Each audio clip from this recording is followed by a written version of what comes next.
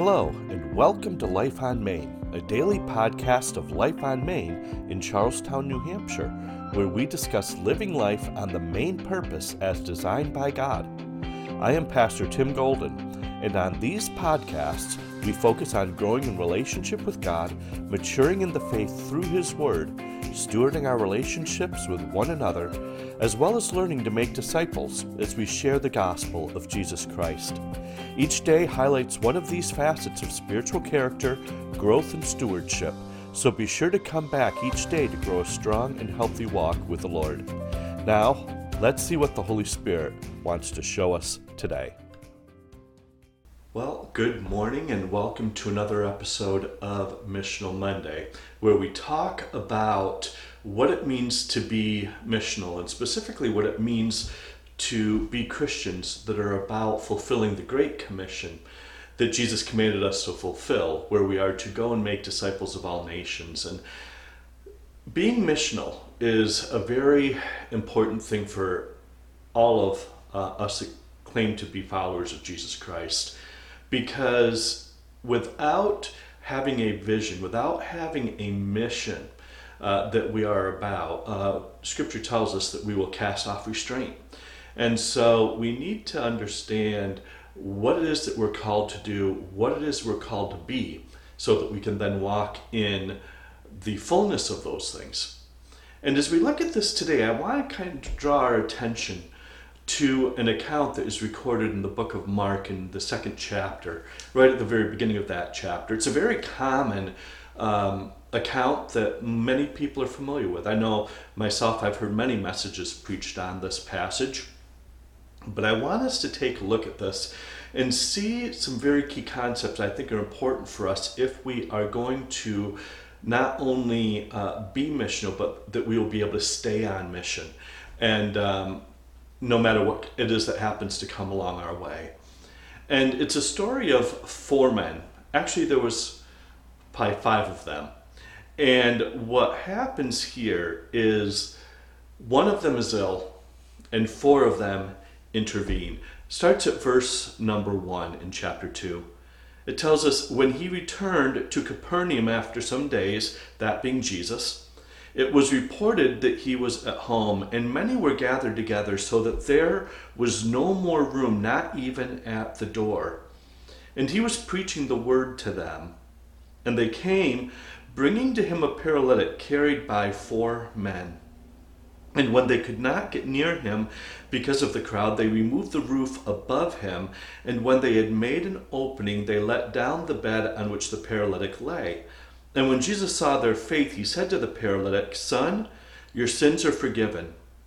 Now some of the scribes were sitting there questioning in their hearts, "Why does this man speak like that? He is blaspheming. Who can forgive sins but God alone?" And immediately Jesus, perceiving in his spirit that they thus questioned within themselves, said to them, "Why do you question these things in your hearts? Which is easier, to say to the paralytic, 'Your sins are forgiven,' or to say, 'Rise, take up your bed and walk'? But that you may know that the Son of God has authority on earth to forgive sins," he said to the paralytic, "I say to you, rise, pick up your bed, and go home." And he rose and immediately picked up his bed, went out before them all, so that they were all amazed and glorified God, saying, "We never saw anything like this." And now, usually when we hear this message preached, it's focusing a lot on Christ and what it is that happens with the Pharisees and with the those that were questioning his authority at that moment, and focusing on this importance of his ability to forgive sins, and that is all good and important. But I want us to focus more on the men that happen to take their friend here, this paralytic, who other versions tell us he had palsy, and brought him before the Lord. Because what we see in these four men is we see four men who are very missional. And that there's four criteria that I really see that took place with them, for them to not only begin to be missional, but to be able to stay the course through the duration that was necessary.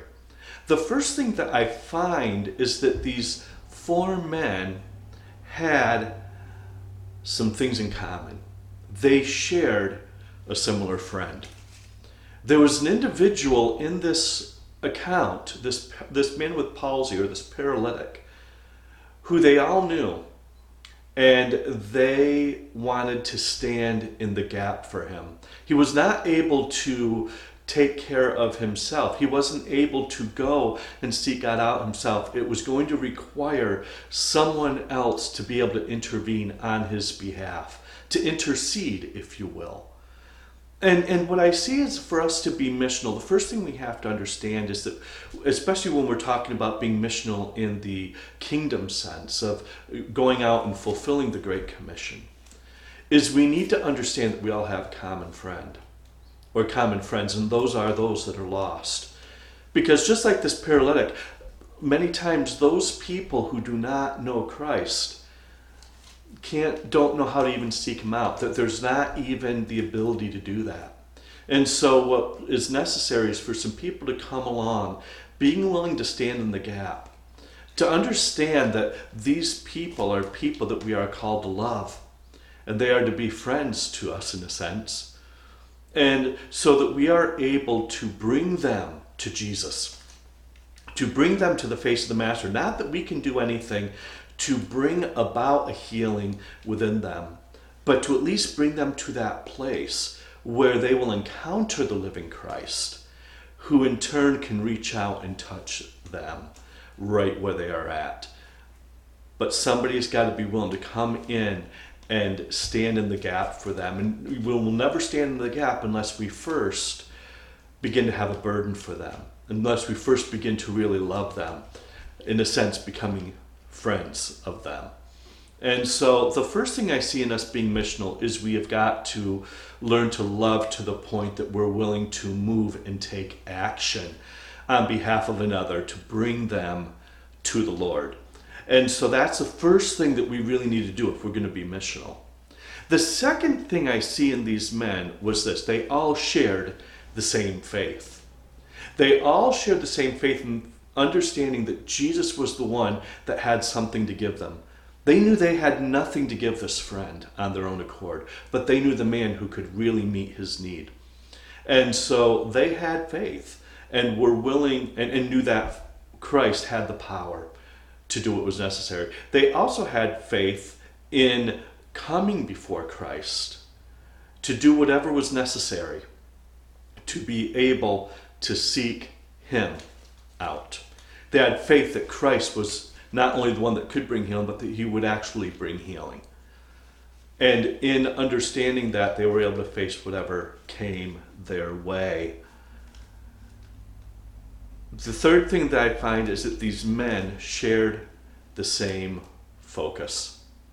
They were bent on one thing and one thing only, and that was to see their friend made whole. They had a singularity of focus, and the singularity of focus led them to be willing to bear whatever burden was necessary. The one thing we don't know is we don't know how far they had to transport this man. We can assume from the account here that it was within his hometown. But to carry a man was not necessarily an easy task. And so, but they brought him to where Jesus was. They didn't expect Jesus to come to where they were. They were willing to take him where Jesus was, to bear the burden, to bear the load. Not only to get him there, but when they got there and found that the door was blocked, that there was no way to get in, that they were willing to even take him up to the rooftop, to actually tear the roof apart, to begin to lower him through that roof. And that could not have been an easy task to carry him up there. The fourth thing that I find that these men shared is they shared the same fortitude. So not only did they have a common friend and they had a common faith and a common focus, but they had a common fortitude. And what do I mean by that? Well, you have to understand that when you begin to tear the roof apart on a house, it is not going to be received very well by the homeowner. It is not something that people are going to be like, hey, come on down, this is great. No, there would be some resistance to what it was that they were doing. There would be some sort of pushback that was going to transpire. But in the midst of any of that happening, they were so focused and they were so sure of seeing their friend made whole that they were willing to face any obstacle. They were willing to face any kind of resistance that they were going to encounter along the way with great courage, where they would be unwavering in their mission.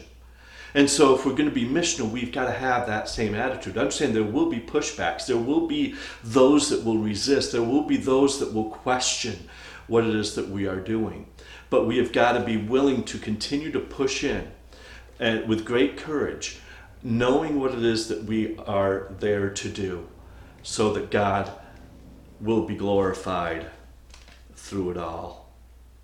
And as we do this, as we love people, as we befriend them, and as we in faith begin to reach out to help meet that need, and as we maintain our focus, to be willing to bear the burden along the way, and when we're willing to, even in the midst of opposition, press in and not give up, if we will do those things, what happens is we will see the fruitfulness of our labors. These men saw the fruitfulness. They, in faith, lowered their friend down through this roof despite all the resistance, and what happened was Jesus welcomed it.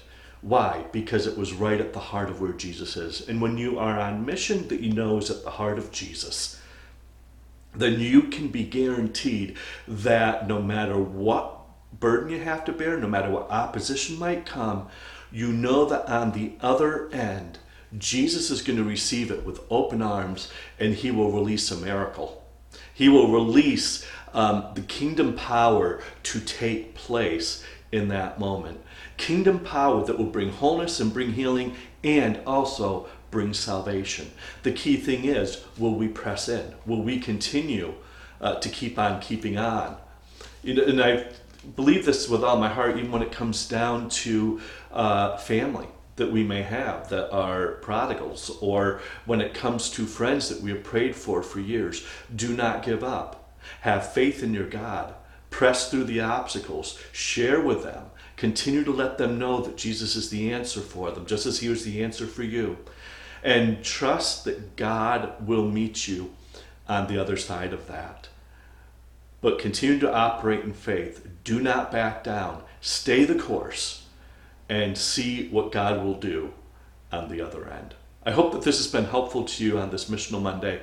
Tune in with us tomorrow for Table Talk Tuesday as Pastor Harold from Athens Community, from the Christian Community Church in Athens, Vermont, and myself will be recording another episode for Heartline Ministries, where we are talking about the 31 reasons why Jesus came.